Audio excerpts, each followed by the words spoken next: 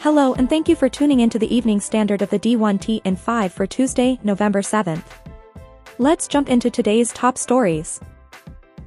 Legends will acquire venue management company ASM Global, per Sportico's Brendan Coffey, who adds, terms of the deal aren't being disclosed, though finance industry publication Private Equity Insights reported in September that a consortium of lenders including Ares Management and KKR were seeking to provide Legends $1.85 billion in financing for the acquisition. While the deal came together in recent weeks, it won't be official until a regulatory review is concluded, likely pushing the close into the first quarter of 2024. Legends CEO Shervin Mir-Hashemi says, if you look at the complementary capabilities, Legends is going to be able to support our clients down the road, from project conception and planning all the way to venue development. We can then do the management content, event booking, revenue strategies and sales execution, and then merchandising and hospitality services. It really will be a well-rounded platform. Obviously there are some very formidable competitors in this collective space, but we really believe that we are going to be best in class. Columbus Business First's Amanda Tonelli reflects on Ohio State AD Gene Smith's career and legacy, and UCLA AD Martin Jarmond, a Gene Smith protege, says of the former, he combines empathy, leadership, business acumen and intelligence, especially emotional intelligence. He's respected. When he speaks, everybody listens. Meanwhile, Pittsburgh AD Heather Like, a fellow Smith protege, says of the latter, I'm really proud to be one of his branches, but it wasn't by chance. He invested in me and challenged me to think about what I want to do and how and where I want my career to go.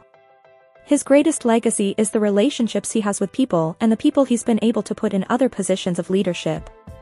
As far as who will succeed Smith, Like says the Buckeyes won't have a problem attracting high-quality candidates, noting, Ohio State is a place that attracts excellence, so I think it's going to attract an exceptional leader.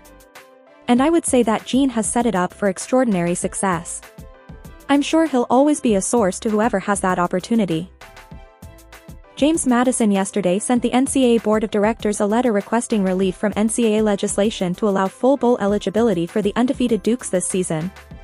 In the letter, the Dukes list several reasons supporting their request, including this year's 9-0 mark, a 15-3 record against FBS competition over the past 2 years and status as the highest-rated group of 5 team in the AP, Coaches, SP Plus and other polls and metrics. Also, we have won every major university-wide academic award in the Sun Belt Conference since joining last year.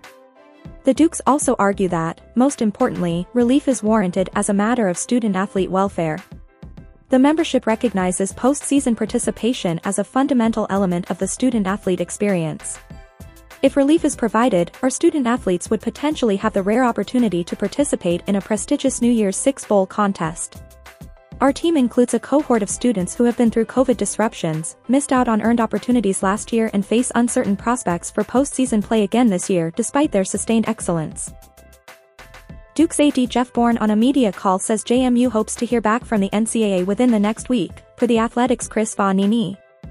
Asked by the Richmond Times-Dispatch's David Teal whether the team would be pushing this hard if it were 6-3 rather than 9-0, Bourne says it's a good question but, winning at this level, the way we have, accentuates the preparedness for where we are and I think it adds significantly to our case.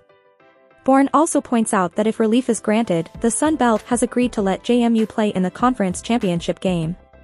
The pressure the NCAA faced in regards to the UNC Tez Walker situation wasn't the main factor, but Bourne acknowledges it did play a role in the Dukes' strategy. Fox Sports' Brian Fisher reports that, while it won't help the Dukes this month, I'm told reclassification is going to be a topic of discussion at the NCAA convention in January and there's been some chatter already about the potential for teams that meet certain benchmarks getting early access to the postseason and championships. Georgia Tech has launched Competitive Drive Initiative Turn 2, which has a goal of raising $2.5 million in new gifts to the Alexander Tharp Fund's Athletic Scholarship Fund by December 31st. Georgia Tech and the Georgia Tech Foundation will match eligible gifts dollar for a potential impact of $5 million for Tech athletics. Yellow Jackets AD Jay Batt says, the leadership and continued alignment with President Angel Cabrera continues to be an essential accelerant to our goal of providing our student-athletes with an excellent experience athletically and academically.